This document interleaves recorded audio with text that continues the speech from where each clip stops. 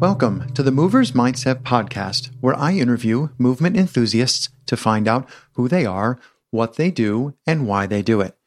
In this episode, Gogoly Yao explains his background and the journey that led him to where he is now. He discusses how he first encountered parkour and his work on Esprit concrete with Kasturi Torkia. Yao shares his current challenges and what he is working on, and discusses his training with Esprit concrete team member Georgia Monroe. Hello, I'm Craig Constantine. Hi, Craig. Gogoly Yao is a longtime coach and athlete and the co-founder of Esprit Concrete. Originally from France, Yao trained Taekwondo for many years before moving to London, where he began his art de déplacement training. Known for his infectious energy and love of community, Yao is an experienced coach and has run workshops, seminars, and camps both nationally and internationally. Comment ça va, Yao? Ça va bien, Craig. Thanks for having me. Très bien. Yao, as much as I would love to do this in French, my French is don't worry. I don't bad. want to do it in French either. Okay, so I know that the people who know you, know you really well. Like, you're passionate and you're vibrant, and like I mentioned in the beginning, your passion for community, it comes through. But my fear is that a lot of people don't have any idea who you are. So can you tell me a little bit about, just, draw me a little picture of where did Yao come from and what made you who you are today? Okay. So first I'm going to start talking about my name, because I think must feel strange for people to call me with my family name. So my name is Gogoly Yao, Yao being my family name, but people call me Yao because it's a bit easier, I would say. It started in France, I think. Someone called me Yao and moved toward the city I moved in, and everyone started cutting the name and calling me Yao. Caught on. And, yeah, exactly. And when I moved in UK, Gogoly was a little bit too complicated for people to say, and because they were calling me Yao already, so I was like, oh yeah, Yao, call me Yao. So that would be the reason why Yao is my name. And so yes, I used to live in France, around Paris. It's a little bit complicated. My mom moved to Paris when I was really little, maybe 2 or 3. And I used to live in Africa, in Ivory Coast, Côte d'Ivoire, with my dad and his family. And then I joined my mom when I was 5 or 6 in France. We were living in Paris, 20e arrondissement. 25th? Yeah, 20th district. 26. 20e. 20th. 20th. Yeah, Sorry. yeah, 20th. Told you I'm slow. Yeah, it's okay. 20th. So yeah, I spent most of my youth over there, going to school, doing kid things. And how did you get Taekwondo? Like, how did you get drawn into martial arts? Is that? Yeah, it's not a real story. It's just like I was looking to do Kung Fu because I thought that Kung Fu was going to be really hard for me to learn. And my goal was just to sweat, to be honest. I just wanted to sweat, to do something physical. But there was no Kung Fu school or club nearby. So my friends say, oh, I do Taekwondo, come. I said, yes. I went, and it was great. It was absolutely brilliant. What I liked was the people in the club. We were doing a lot of things together, going out, paintballing, everything, and obviously training. So a little bit of training. yeah, that's what got me into Taekwondo, and the club I was in was actually one of the best club in France because so our coach was one of the Team France. For the national team. Yeah, the national team participant, and now he's teaching. He's the national coach. So it was quite high standard, and we did a lot of competition, not winning, but the usual. Yeah. And how old were you when you moved? Was it just you who moved to London? How old were you? And it was just what me. Brought you across the channel? Okay, so So yeah, from France, I was looking to improve myself. So no, first I was looking for work because I finished my study in IT. It's like network management. But it was quite challenging. So I was like, okay, maybe my CV is not good enough. So I'm going to try to learn English, and then people will be like, oh yeah, I want that guy. So that's why I moved here. I was like, okay, I'm going to stay in London for 6 months, a year. And then when my English is better, then I can come back and then find a job, something like this. But And yeah, how long has it been since you've been? So I arrived in London in 2006, and 3 years. well, I'm still here. Yeah, so 13 years, nearly 13 years, and yeah, I really love London. London is great. Yeah. What about it? When you say you love it, what about it came to mind when you were just saying that? I love the ambience. I love that there's a sense of freedom about London. It's like I call it Vice City because you can do whatever you want. So you can do the worst, but that allows you to to do the best as well. And you don't feel like people are watching or questioning or doubting what you want to do. So it feels there's a sense of freedom. Obviously, like there's law and cameras and stuff like this, but this is really transparent, I think. If you don't have anything to reproche, to hide. Yeah, if you don't have anything to hide, then there's no problem about that. Yeah. Sorry, I'm just excited that I found the right one. Like yeah, but that's it really. Oh, posh. Yeah. So yeah, I really like London, and when I arrived to London, the first thing that marked me is that in the tube, I could speak to anyone and they will reply to me without any judgment or anything like this. And so I would ask for my way and they will give me my way and then say, okay, bye, have a good day. What are these things that are helpful? I don't know. Yeah,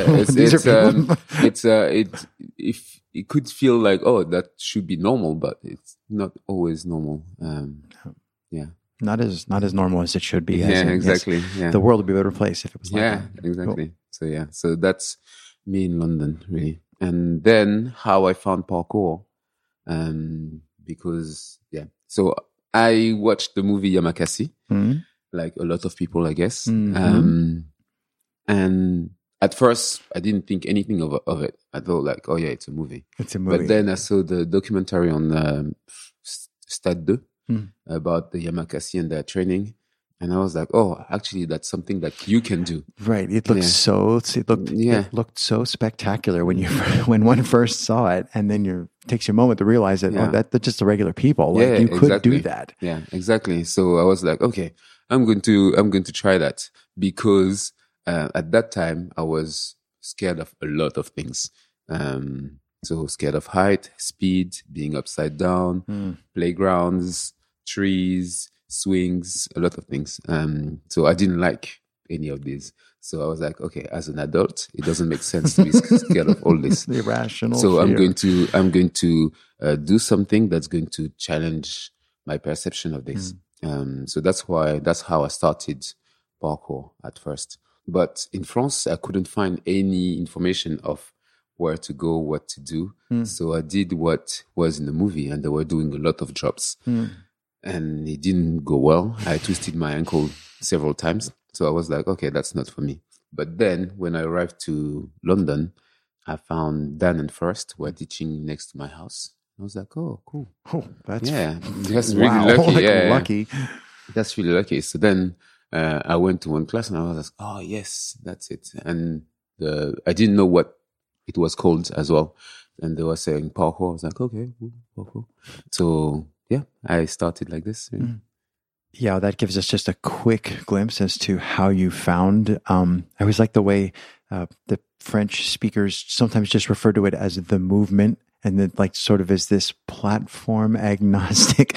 So how did you progress from maybe the ankle twisting, self-attempted to somebody who's quite confident? Like how did you get from that beginning to where you are now?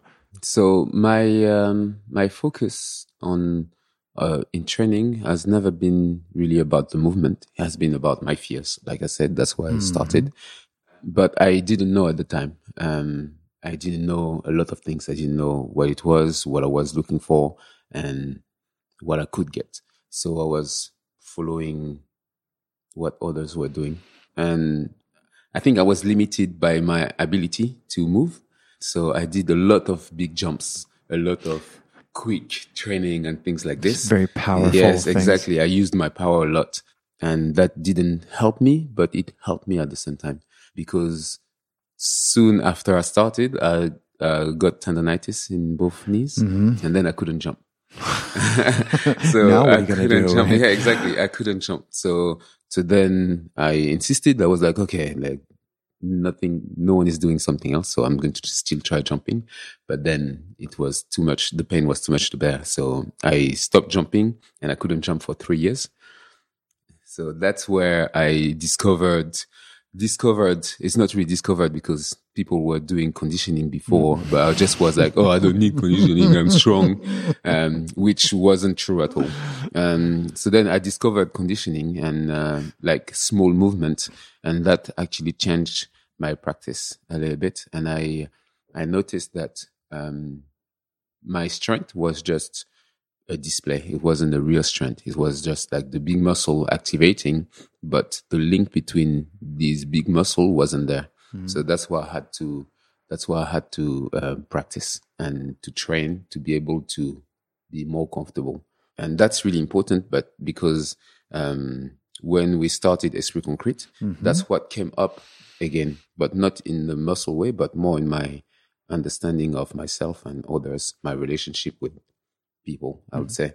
So I'm really present as a person, but maybe the subtle things, I couldn't perceive them. So yeah, it was a lot of perception changing throughout my career as a mover or coach that happened to lead me to where I am now. So yeah. What I'm always torn by is if I sit here until I have the perfect question and then I ask you the perfect question and you give me the perfect answer, if I do that for 60 episodes, it gets suspicious that I always have the perfect question. So I always feel a little guilty. Like I always want to make it I make it perfect and then I try and mess it up a little bit in my head. So it's kind of a half perfect, which I know that's like, sorry, overthinking my craft.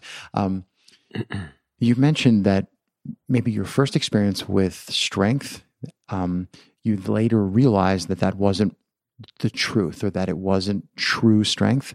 And then you talked about how the injury made you rethink that. But then you've mentioned very briefly that it's come up again, this idea that true strength or that physical strength might not be true strength.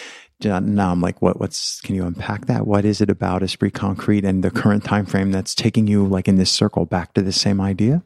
It's really like I was saying, the connection between these strength, because I was, so I'm going to explain it how I explain to the student. So basically I was really powerful. Power is strength with speed. So, you don't need to carry the whole weight throughout the whole range directly. You can like skip one part and go quickly to the end range. So that's the skipping I was doing for most of it. And it was the same with my connection with people. I was avoiding a lot of area in myself, I would say, because I wasn't comfortable, or I was scared, or I was I didn't uncertain, know. Maybe, Uncertain, or I didn't know. Or I didn't realize what was my actual focus.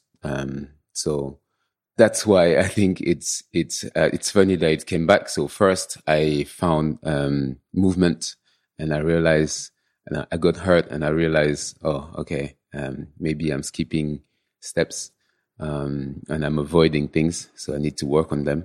And second, I founded Esprit Concrete, and I realized that it's the same thing happening, but it's more emotional, social, and psychological. And that's thanks to Castery, because I could have spent my whole life not realizing that something is missing, or what am I doing with myself. So how is my attitude affecting others, or affecting my training, or affecting my perception? So, yeah. Yeah, I think there's a lot of, like, that was a few words, but I really think there's a lot in there about this idea of the show of physical power, or how you were describing your relationships with other people, how that's really just a show, and there's more layers in there. So I'm wondering, one way to attack this would be to say, is there anything that you think you could have told yourself before you came to London to say, all right, here's the mistake that you're going to make, and here's something that I think you should try. And the reason this is a good tool is because it makes you think about what you did, what you think is wrong, and also what's a good tool for fixing it. And that may help us pry that open a little further for people who are listening. Okay. Yes. There's a lot I could have told myself. One I would say is perfection doesn't exist, and take your time to make mistakes. Because I think when I was a kid, I had this idea that humans were not great. They were mean or inconsiderate, and they couldn't understand each other, or they couldn't live with each other in peace or something like this. And then it feels like I detached myself from feeling because of this. So then I couldn't relate to people, and all my relationship or my perception was perfect. So I couldn't understand others, basically. Like if there was something unjust, I would say it's unjust and then stop at that. So there wouldn't be any gray area in anything. All entities have to be perfect. So that's how I grew up, and that's how I was perceiving things. So that stopped me from understanding that maybe people have their own desire, their own past, their own mistake, flaws, and stuff like this. So like it was like a perfect entity. I was comparing human to, do you know Dr. Manhattan in The Watchmen? Oh, yes. So that's how I was seeing that we should be, but it doesn't make sense when you think about it. Yeah. So it's really this, like, take time to make your mistake, and making mistake is okay. That's what I would say. Let's tell myself. Yeah. Do you think you would have listened? Yes, I think I would have listened, because I wanted to learn. I wanted to know. I wanted to be able, nothing in particular, but I wanted to be able to be better as a person. But like I said, I didn't know, and I didn't understand what I was going to, or what I was supposed to look for. So it was just like me doing things that I believe had to be done. So it was mostly when I was little, I was really training my body more than anything else. So I was testing, like, how do I react with pain, for example? Can I control all the muscle of my body? Can I don't know, a lot of different things. But I never understood the concept of personal emotion, I would say, and how it affects people. Yeah. So yeah, I think I would have listened. Are there any things that you're currently struggling with? Yes. So that's not an easy question, just so you know.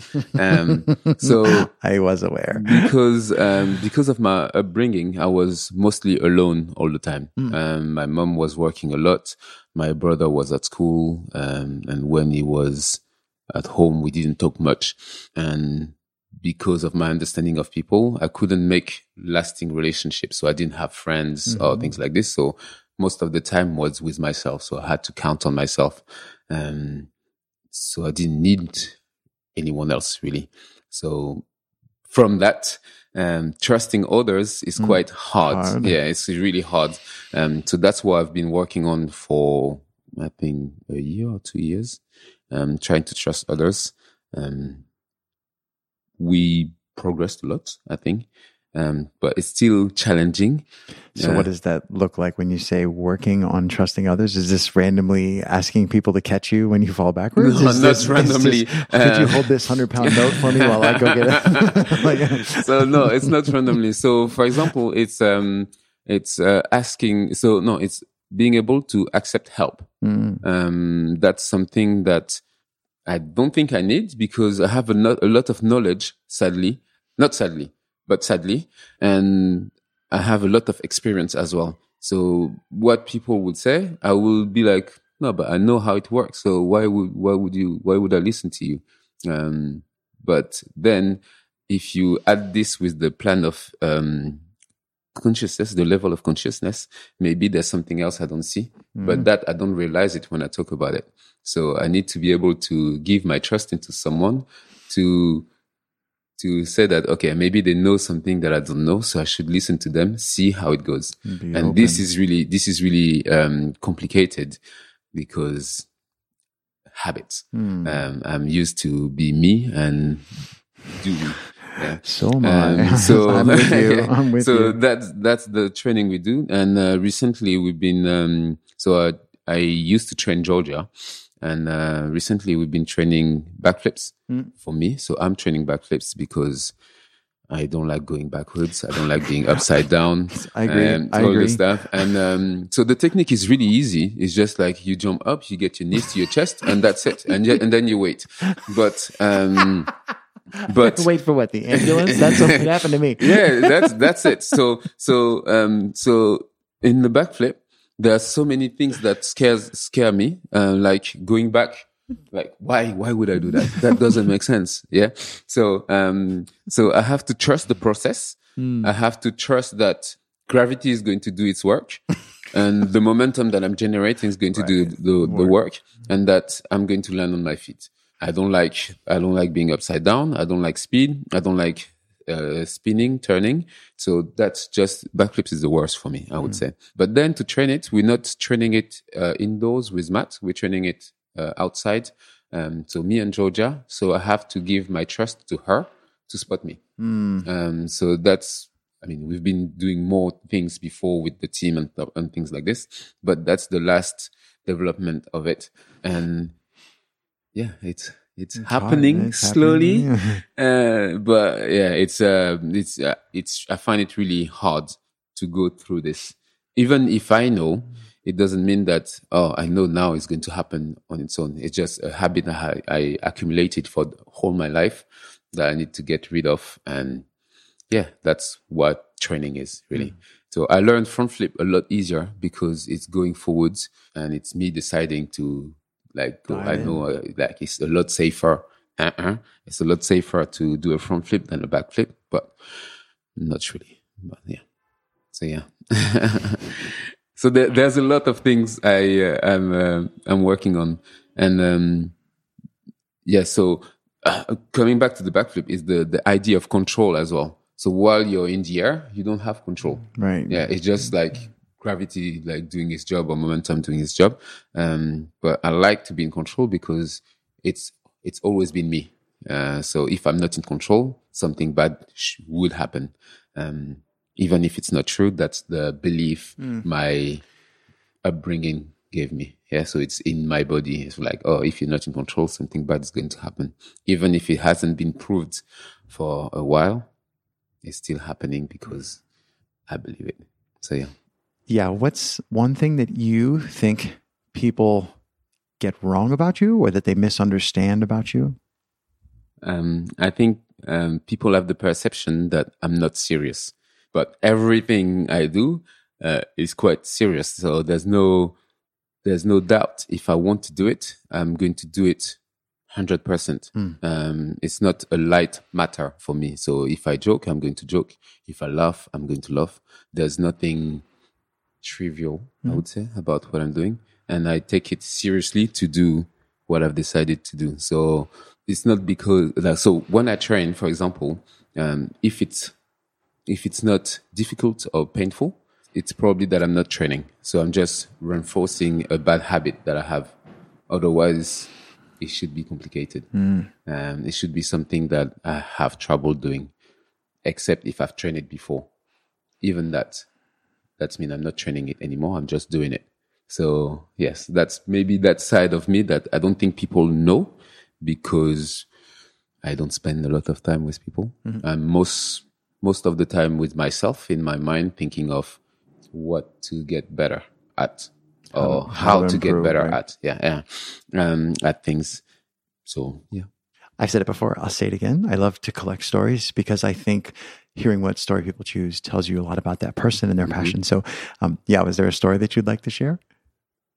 I don't have one yet. Okay, there's a first time for everything. So I have a Yao story.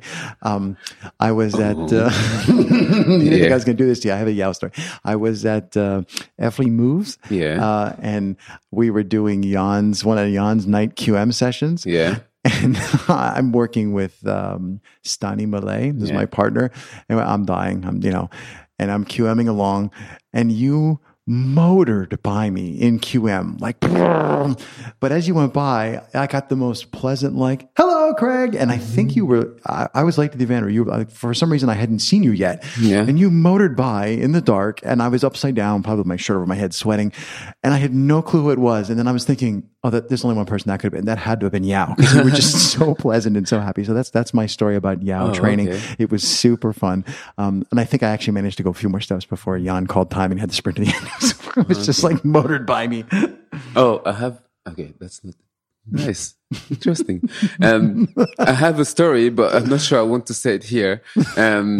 Because I went to teach in Turin. I think it was 2 years ago, 3 years. I don't remember. And you'll understand why I don't remember. Because for one of the last workshop we did, that day was raining a lot, and I was demonstrating a bounce off. So a bounce off is like cat leap, where you don't actually grab the wall. You don't stand camp. Yeah.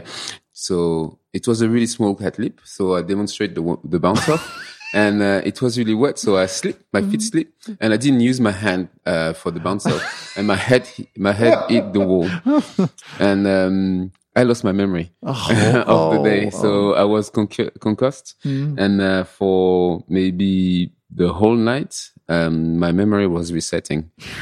So I don't remember that day and most of the event before, and there's a lot of things I couldn't remember after that. So for maybe a month after, dates were a little bit weird for me. So I couldn't understand, which one's before, which one's after. what a day or what a month or things like this. So that's, there's a lot of, my memory is my weak point. So so that's why I probably don't have a story to tell you.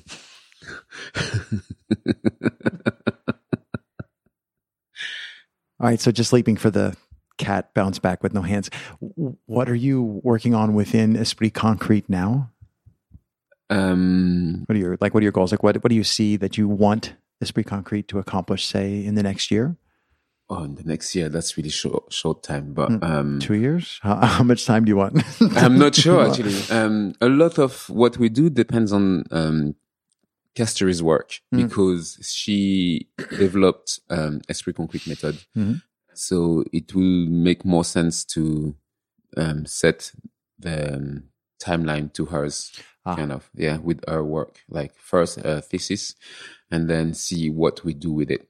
We talked about a lot of different area, but like our goal as Esprit Concrete is to help people help themselves. So there's a lot of way to do it, but we want to find a way that is not restrictive. So we don't want people to feel like they have to adhere to whatever we're saying.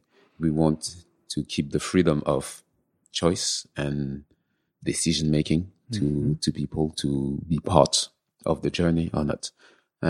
So that's why we don't really plan like, next year we want to do this. We plan what would be the best option for all this. So then we're not restricted by timing or agendas. So yeah, it's quite. I feel like I'm going to give you a lot of abstract concepts that probably wouldn't mean anything if you don't know what we're doing, but there wouldn't be any other reply to your questions. So I'm sorry in advance. No, don't be sorry. It's fine. Not everything is supposed to make sense. Yeah. There's an old TV commercial when I grew up as a kid about two people with chocolate and peanut butter. And they were in a supermarket, and they run into each other. It's really stupid, but they run into each other and they wind up with chocolate and peanut butter combined. And now everybody who grew up like post, who would never eat chocolate and peanut butter together? And what I was thinking was, I know that sounds crazy, but what I was thinking was Esprit Concrete, pieces of it came from Kasturi and pieces of it clearly come from you.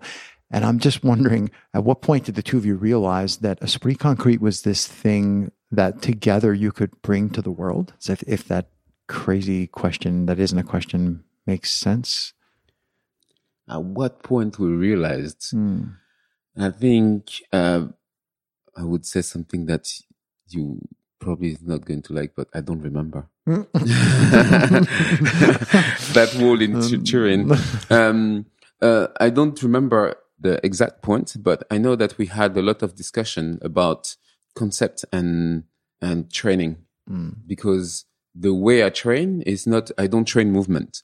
It doesn't interest me to do movement. I use a movement to train whatever I have to train. So if it's fear of height, I'm going to say, okay, I'm going to go on that scaffolding and do stuff. For example, if it's landing on the small things, I'm going to jump with different angle onto a rail.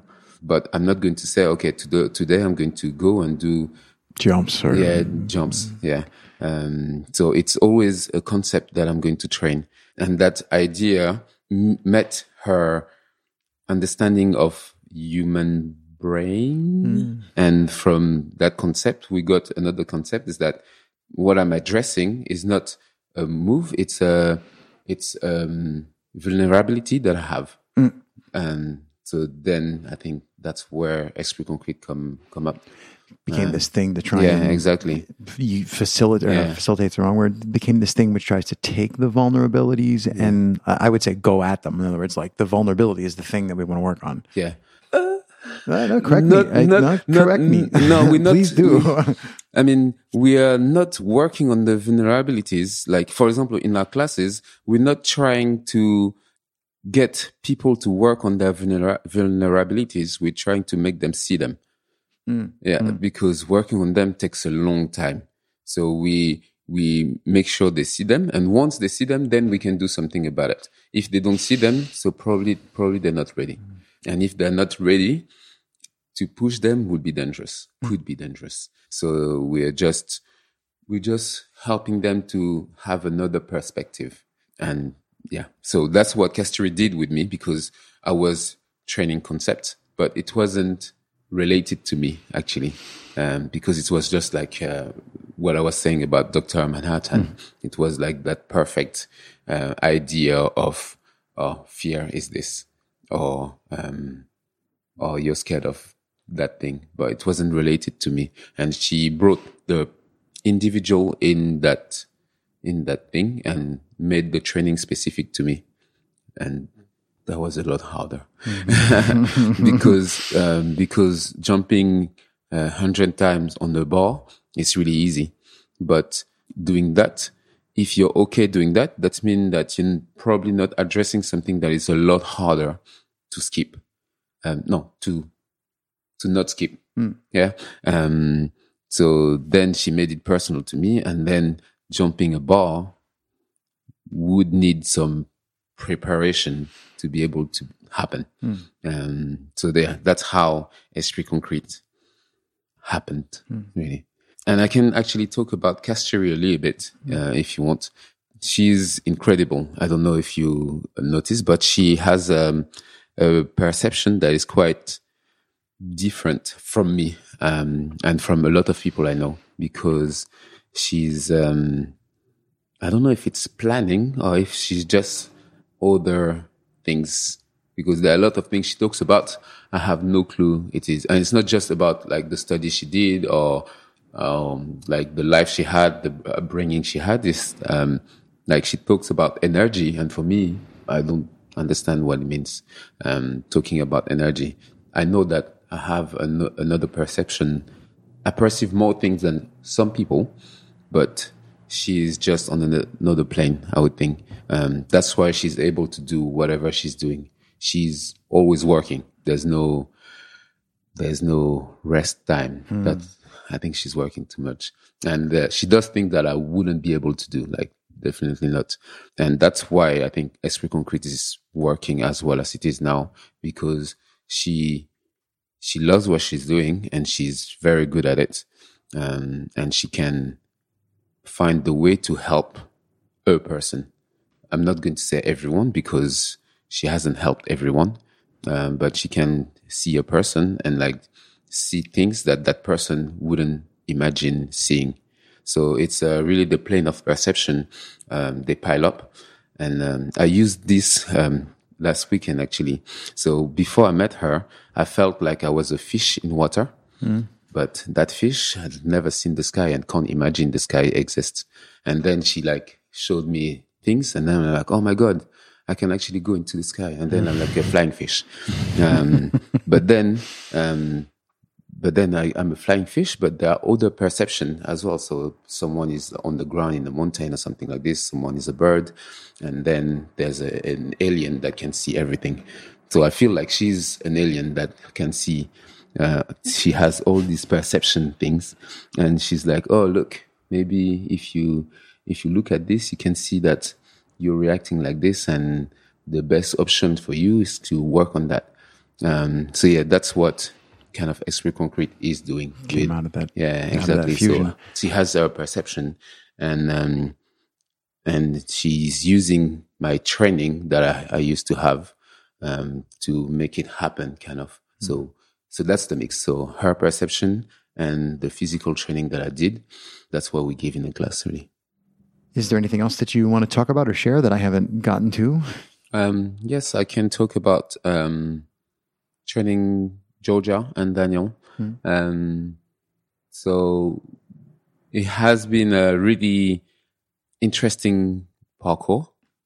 This is the French way of it. I know. It's like a route, a path. Yeah, exactly. Like I started training Georgia before Esprit Concrete started. So I think the second time I saw her, I was like, oh, do you want to train with me? And then I was with Parkour Generation, and then they started the DAP program. I was trying to put her on it.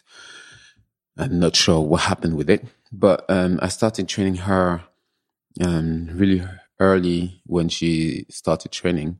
But like I said, with myself, I couldn't understand what she had really to work on. So I trained her because she was really similar to me in some ways.